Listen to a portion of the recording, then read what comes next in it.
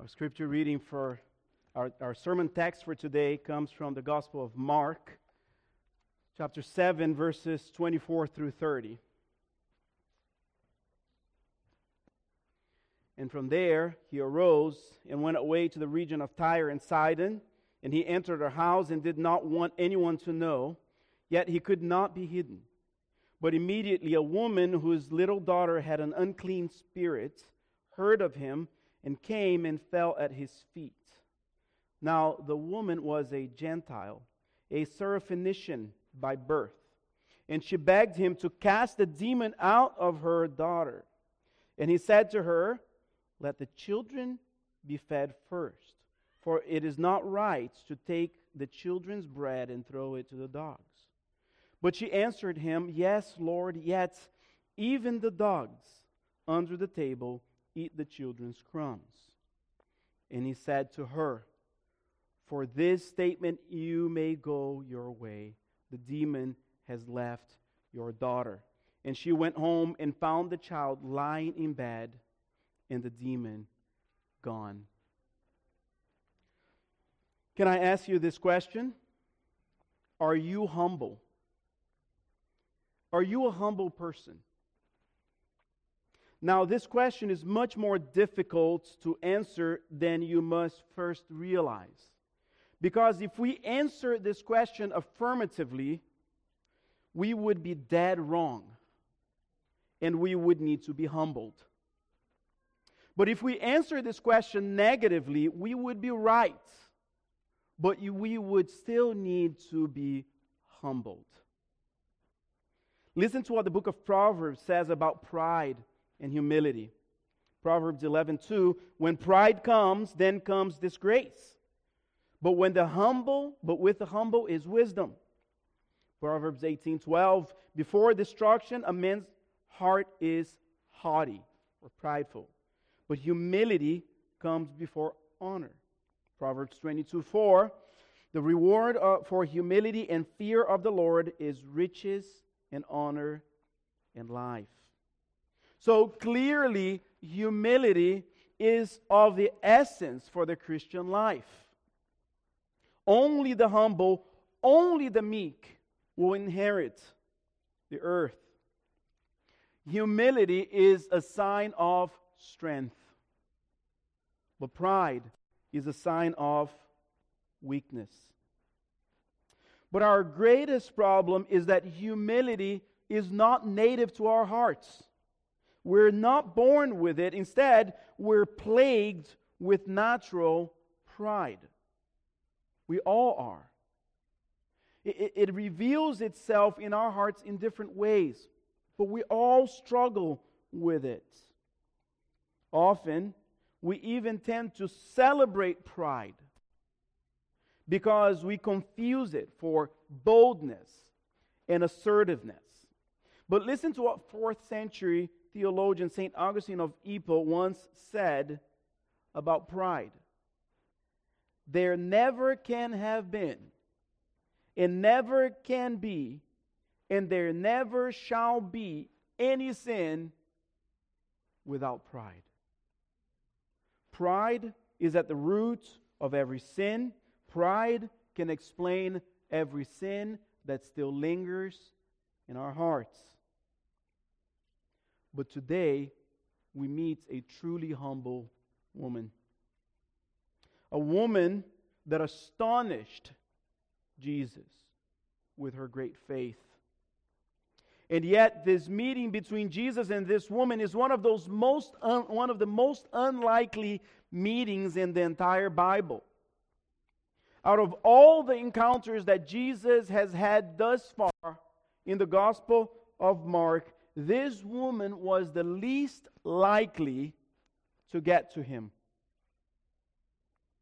This was a meeting between a man and a woman. An affront to cultural standards. In Jesus' legalistic culture, Jewish women could never sit at the feet of a rabbi. But this was not a meeting between a rabbi and a Jewish woman.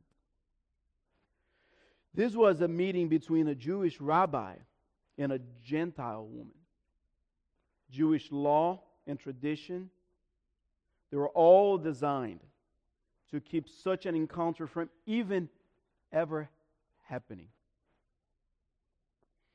But perhaps what is most unlikely about this meeting is that Jesus meets this woman by a dining room table. We saw last week that Jesus, right, we saw last week that Jews observed dietary laws, food laws, purposefully, so that they could segregate themselves from other nations. It would have been completely, culturally unacceptable for this woman to approach Jesus at a dining room table. And yet, against all odds, this woman, completely cut off from the covenants and promises, completely without hope, through faith, finds hope in Christ. Friends, Jesus is always approachable when we embrace a humble faith. Jesus is always accessible when we approach Him by faith, vested in humility. Maybe you're here with us today and you're not a Christian. We're glad you're here. You're at the right place. Perhaps you're asking yourself very important questions. Perhaps you're asking yourself the question, is there a God? Does He exist? Does He care about me? And if He does, how do I come to Him? This woman will model to all of us today what it means to approach God in God's terms. To come to Jesus with faith and humility, and to find hope and power in Him. So let's turn to our text today as we consider the interaction between the Syrophoenician woman and Jesus. First, I want you to notice this. Notice the woman's humble posture. Notice the woman's humble posture. After the interaction we saw last week between Jesus and His disciples, Jesus departs from the region he was, likely around the Sea of Galilee, to a region where you find two cities, the cities of Tyre and Sidon. If you look back at Mark 3, verse 8, we are actually told that Jesus' fame had already come to these cities. So the people in these cities knew about Jesus. These cities were at the opposite end of the other Gentile country that Jesus went to. Jesus had gone to Decapolis, right? Remember when He met the Gadarene demoniac? And that was on the east side of the lake known as the Sea of Galilee. But these two cities, Tyre and Sidon, were cities located northwest of Capernaum. These cities were located in modern-day Lebanon, and they were right by the Mediterranean Sea. These were largely Gentile cities. It is not at all surprising that this journey into the Gentile region follows Jesus' earth-shattering declaration we saw last week that all foods were made clean. Jesus was saying, my ministry will go forth. So Jesus goes into the nations. As He arrives at this region, Jesus enters a house, attempting to be inconspicuous. But Mark tells us that He could not be hidden. In verse 25, we're told that immediately after Jesus enters this house, a woman approaches Him. Mark tells us that this woman was a Syrophoenician, which means that she was from a region called Phoenicia, which encompasses the cities of Tyre and Sidon. The Gospel of Mark describes this woman as a Canaanite, which is just equally accurate. Phoenician or Syrophoenician is the Greek term for this woman's ethnicity, and Canaanite is the Semitic or the Hebrew term. This woman had a need. She had a great need. Her daughter was possessed by demons. And if you have children, you know that we suffer more when our children suffer than when we ourselves suffer. If we could suffer for our children, we would. But this woman was without hope. So her need drove her to a place of humility. Her need drove her to the feet of Jesus. Which is a great reminder. We can be tempted to think that when we face hardship in life, we're not experiencing the goodness of God. But whenever our needs drive us to the feet of Jesus, these needs are gifts from God to us.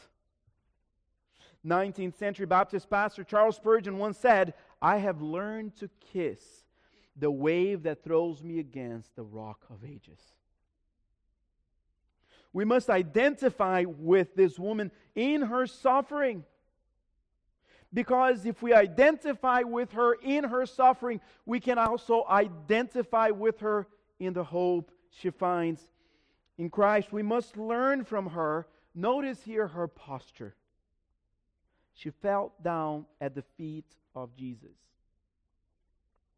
There's so much that her physical posture is actually expressing here. She falls at the feet of Jesus because she is weak, because she's needy. She falls at the feet of Jesus because she is at the end of her strength. She can't hold herself upright. She falls at the feet of Jesus because she is helpless. But ultimately, she falls at the feet of Jesus because she recognizes that He is Lord. Sometimes our greatest expression of worship are born out of our greatest distress.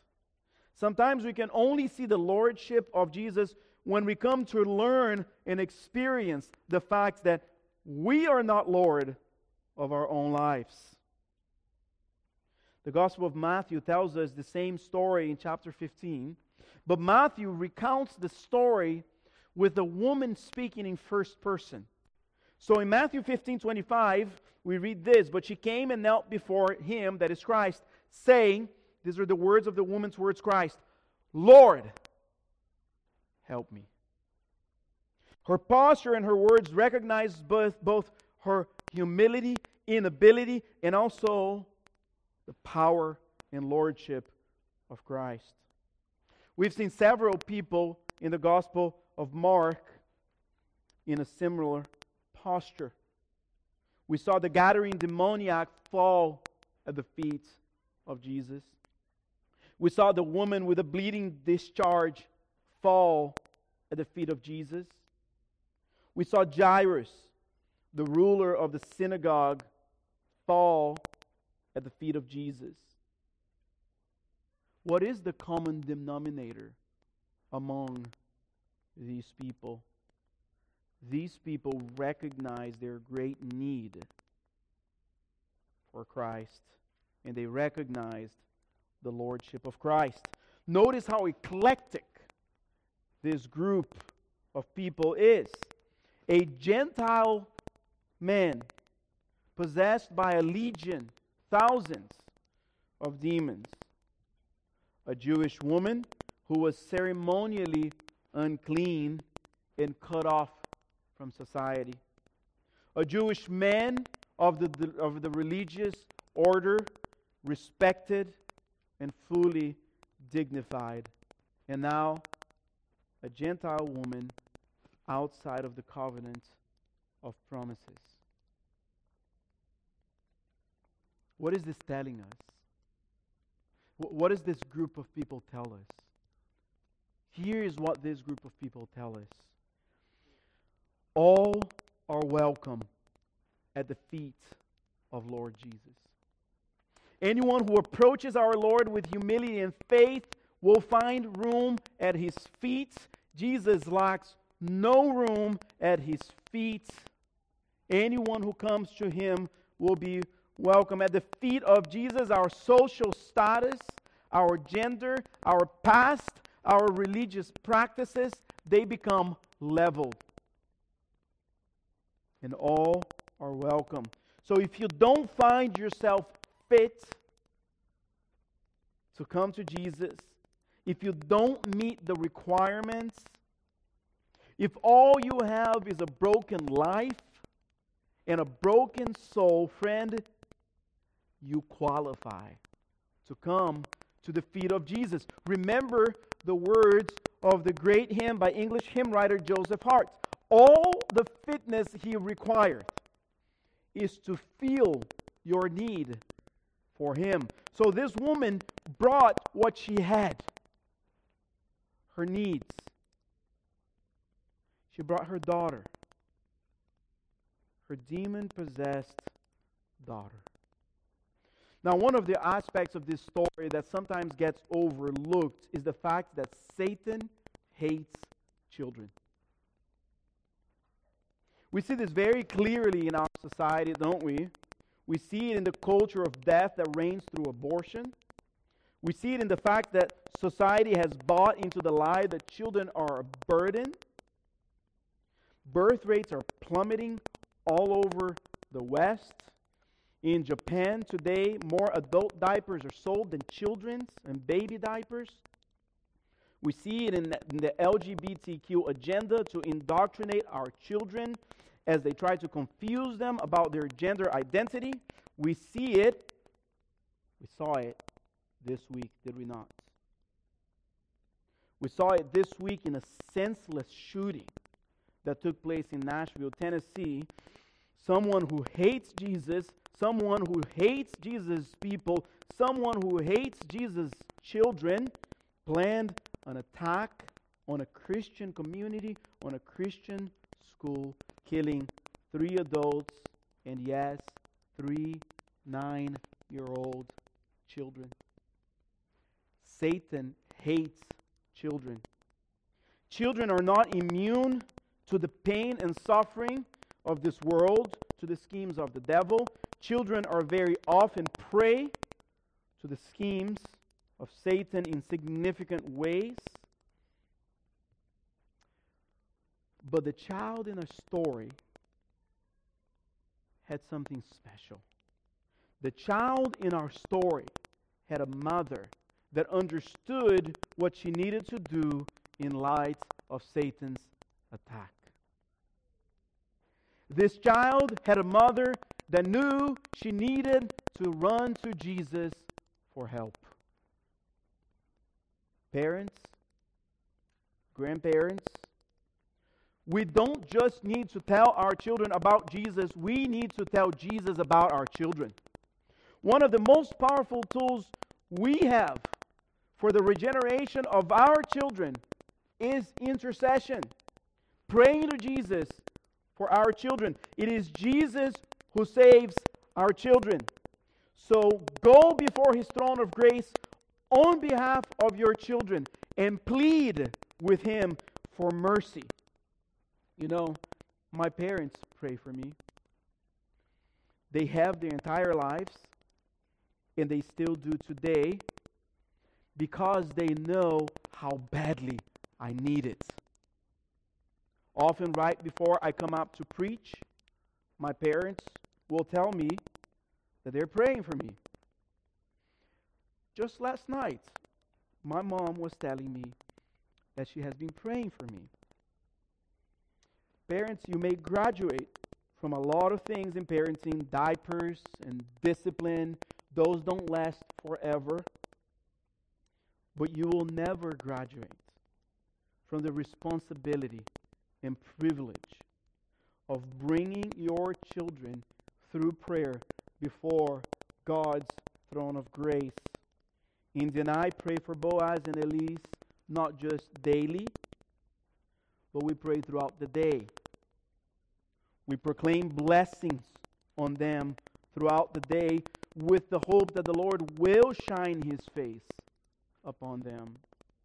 Our greatest daily prayer is not for their health or their wealth or their prosperity. Our greatest daily request is not for their behavior or that they are well liked.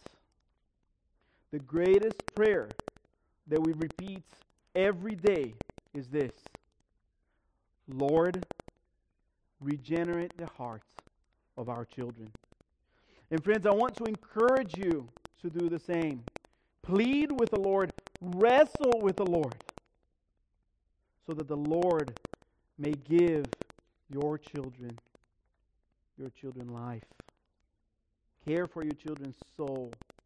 Follow this woman's example. Now, we consider her posture. Now, let's consider her answer, her calm answer. In verse 27, Jesus responds to the woman.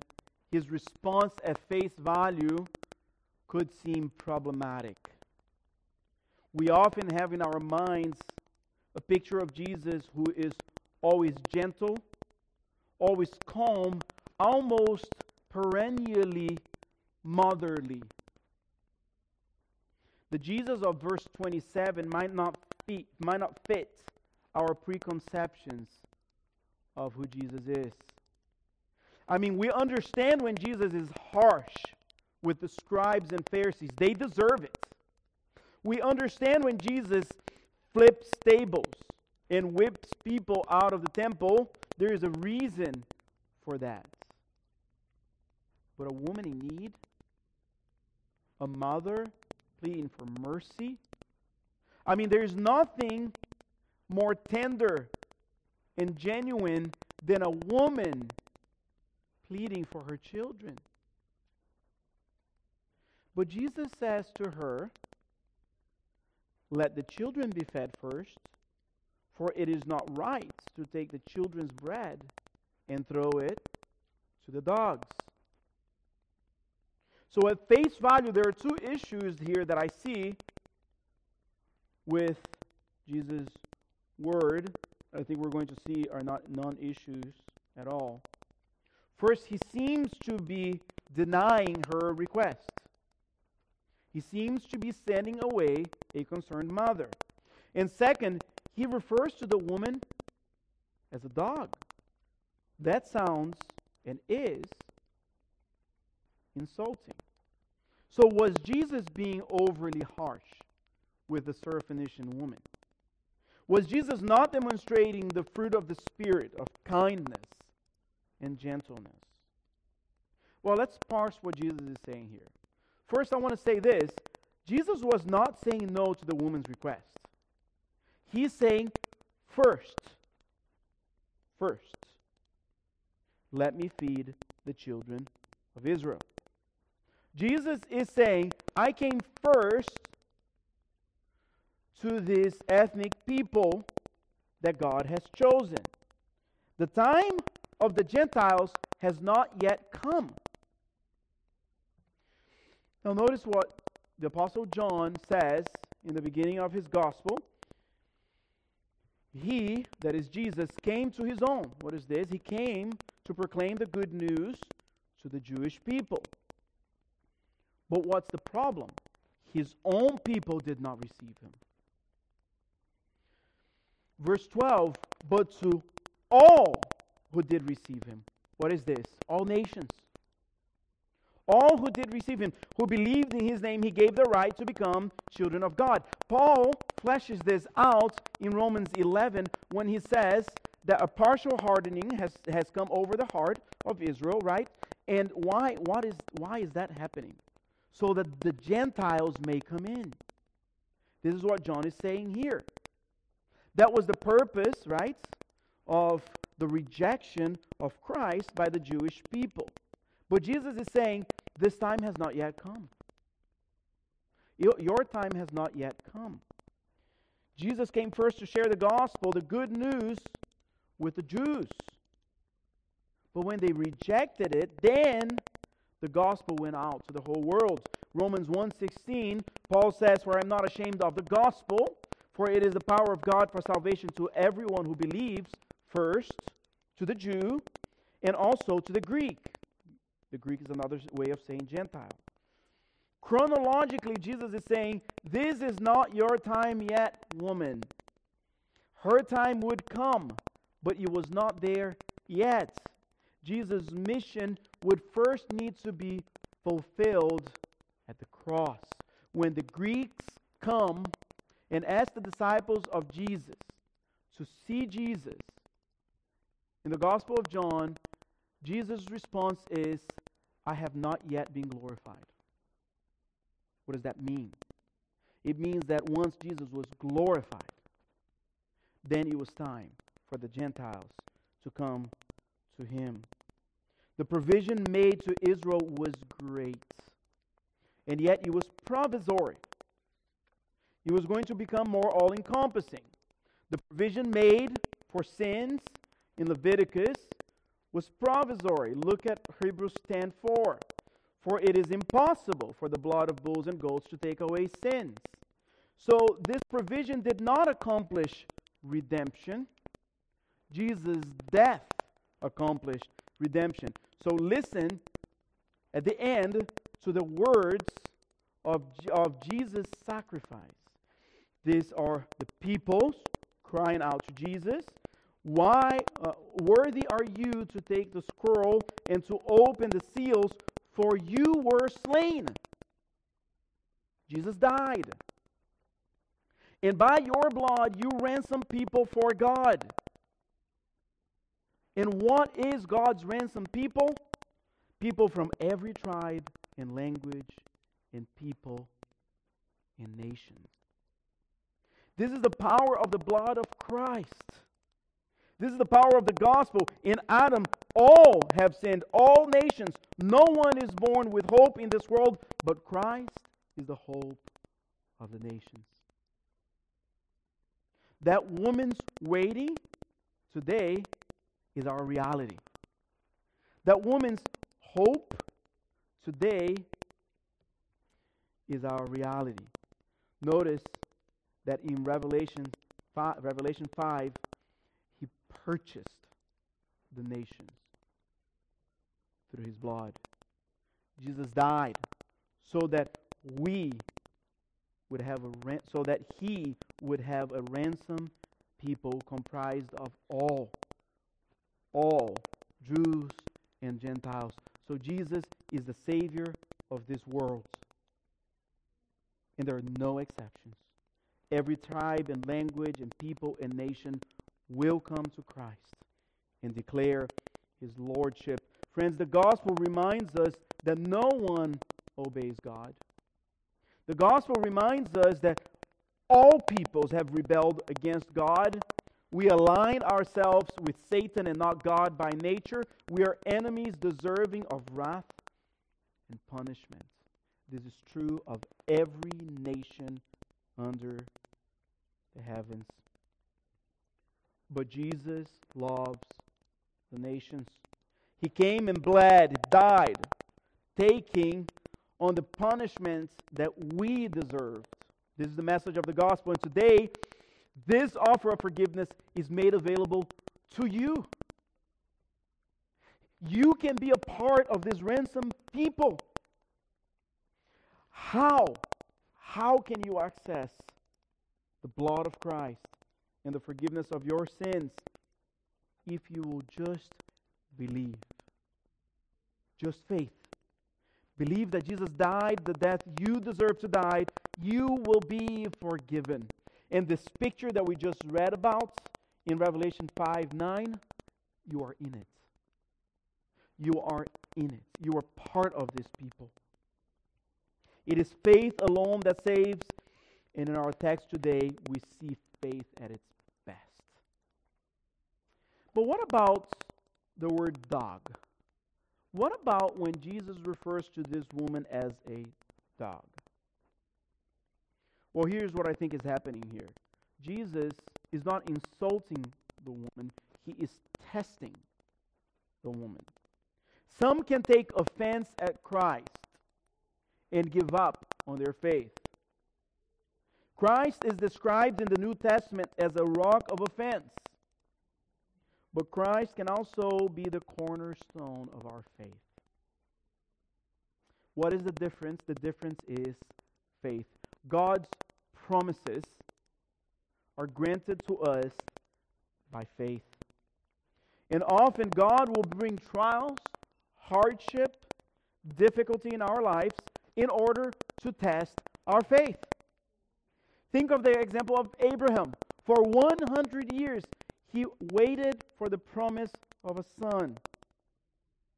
God grants him a son, and he tells him to sacrifice his only son. Just think of the internal struggle that Abraham had to go through. And yet he trusted God through it all. Abraham had faith. Therefore, Abraham saw God's promises fulfilled. 1 Peter 1, 6-7. In this you rejoice, though now for a little while, by the way, this little while means our entire lives, though now for a little while, if necessary, this actually means since it's necessary, you have been grieved with trials, by various trials. So that, what is the purpose of trials? Peter is about to tell us. So that the tested genuineness of your faith, more precious than gold that perishes though it is tested by fire, may be found to result in the praise and glory and honor at the revelation of Jesus Christ. What is Peter saying? You see that picture of the revelation of Jesus Christ? Okay? Only those whose faith are tried will stand before Christ. Trials, difficulties, they shape us for eternity. They shape us for our experience of eternal life. Trials in life come for our good. We can only be spiritually victorious if our faith is tried and true. Puritan pastor Thomas Watson once said, Christianity is not the removal of suffering, but the addition of grace to endure the suffering triumphantly. I don't think we can fully appreciate how difficult it was for this woman to overcome the hard words of Jesus.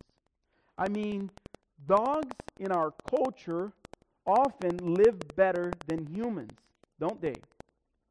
I was at Costco this week and saw some pretty nice looking food. I thought, let me see what this is about. And then I realized I was looking at dog food. I did not buy it. But at the time of Jesus, you did not buy dog food in the market. At the time of Jesus, dogs were filthy animals, violent scavengers. And Jesus does use a word here that is a little softened in our passage by the diminutive, but believe me, he is not referring to this woman even as a household dog. My dad often shares the story of how my great-grandfather came to faith. He was the first of our family to believe in Jesus. He was invited to an evening service at a church, and he accepted the invitation. But on his way to the church, he had to go through a street filled with ravenous street dogs. If you've ever spent time in a third world country, you know the scene. But he was a man of his word, so my dad says that he grabbed a long stick and he swung his way through the dogs. That evening he heard the gospel and came to faith. These are the dogs that Jesus is speaking of. There is an offense here that we must not try to soften. Jews refer to Gentiles as dogs. Dogs were like pigs. Dogs were animals that were better left off outside the city. So this woman is now faced with a dilemma. How will she deal with this apparent offense? Does she overcome this offense, or does she give up on her request? Notice her response. Notice how calm and sober-minded she is. Notice how she wasn't offended by Jesus. Notice how she did not stumble on Jesus, but she was filled with faith. She was filled with humility. She was filled with perseverance that can only be born of faith. In verse 28, she says, "Yes, Lord." In other words, she's saying, "You speak truth. I accept the label.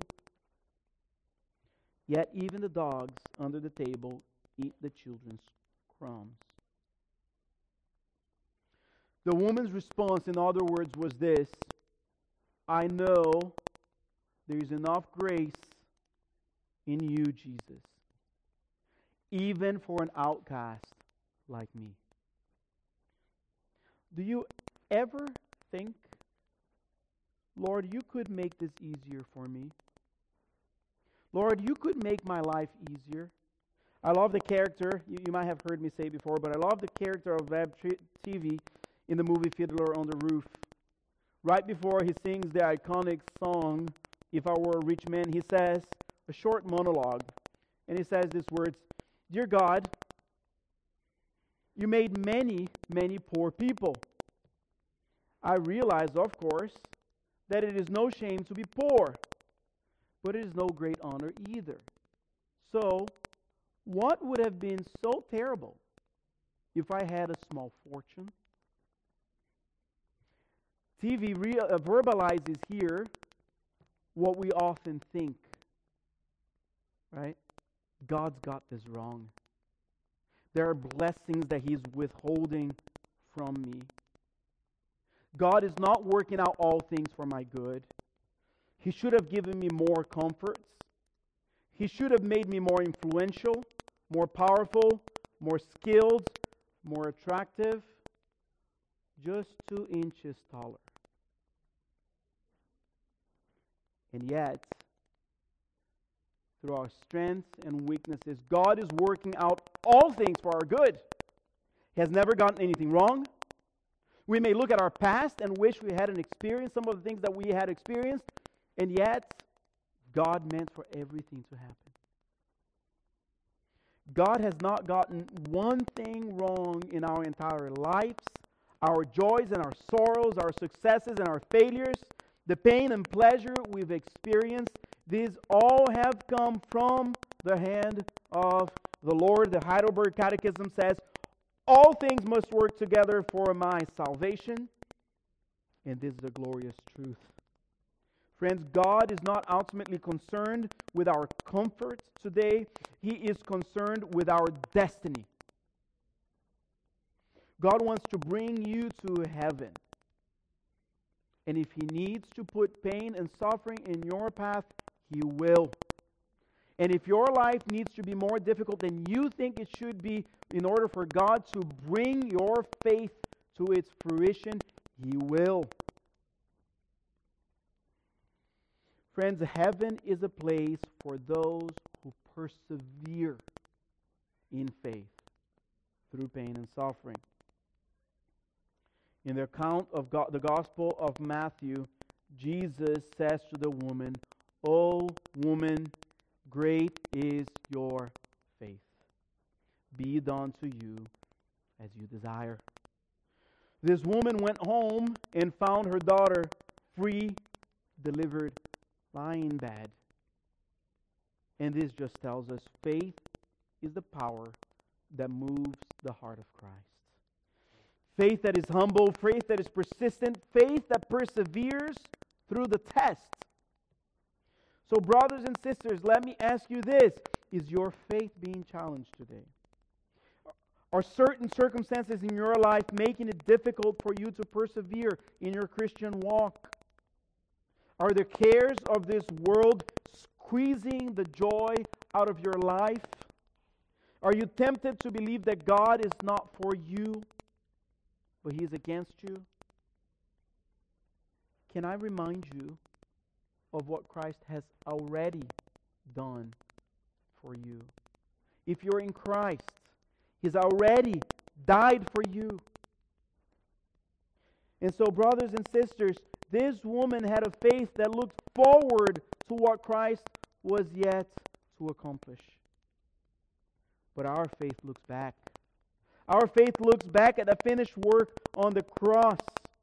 Our faith looks back at the words, "It is finished," and there is nothing left for us to do. Our faith looks back at the vindication of the empty tomb and the power of the resurrection. Jesus died and rose again. This means trials have a purpose, and trials are not permanent.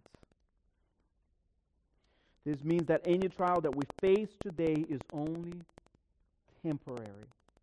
But one day, we who persevere in our trust in Christ will hear, along with that woman, "Great is your faith." This table that is set before us is a reminder of this finished work of Christ. It is a reminder for us that Jesus bled and died, and His body was crushed on our behalf. This table proclaims the gospel. This table proclaims hope. So at this point, I would like to invite the deacons to come and sit in the first pew. The first pew needs to be available to the deacons, as we prepare our hearts for the Lord's Supper.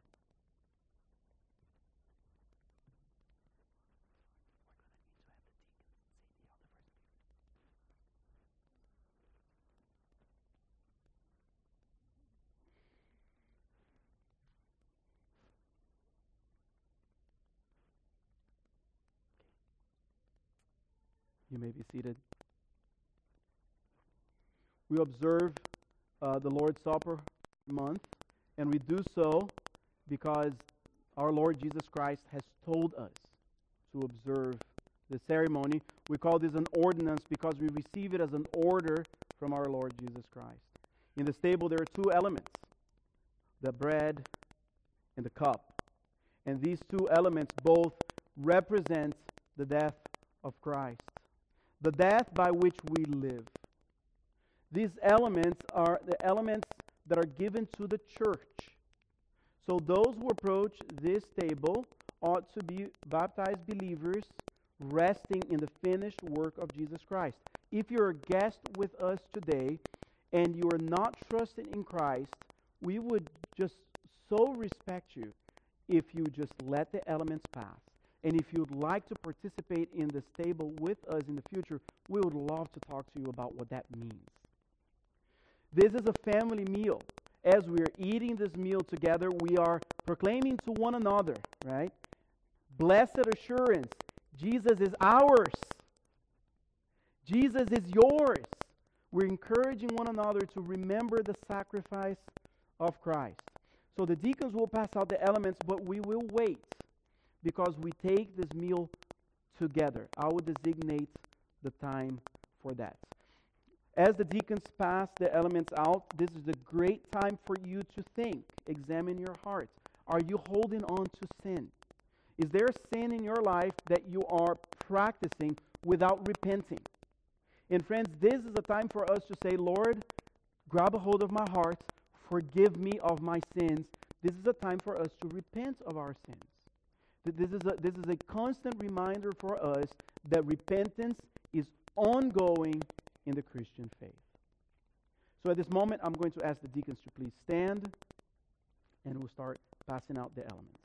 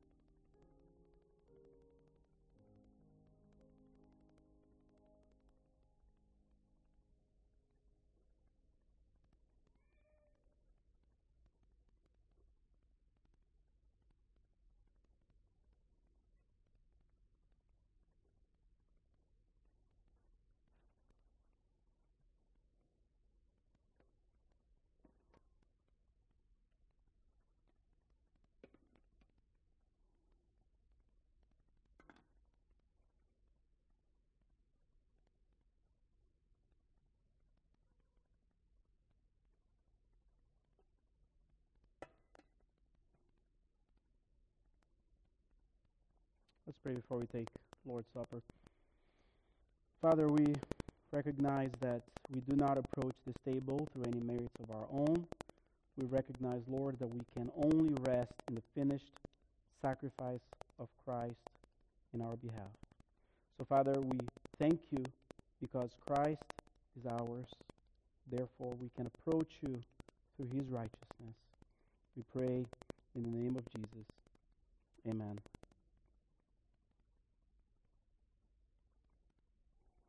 For I received from the Lord what I also delivered to you, that the Lord Jesus, on the night that he was betrayed, took bread. And when he had given thanks, he broke it and said, "This is my body, which is for you. Do this in remembrance of me." Take and eat.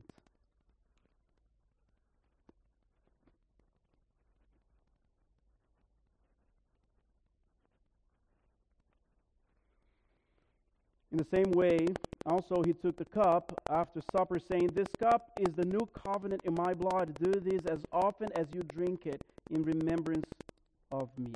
For as often as you eat this bread and drink this cup, you proclaim the Lord's death until he comes. Take and drink. Every time we celebrate the Lord's Supper, we also take up an offering. Today, we're taking up an offering for our food pantry. We're seeking this way to meet the needs of the community around us. You can leave your offering at the back in the offering box, or the ushers will be at the back as well to collect the offering.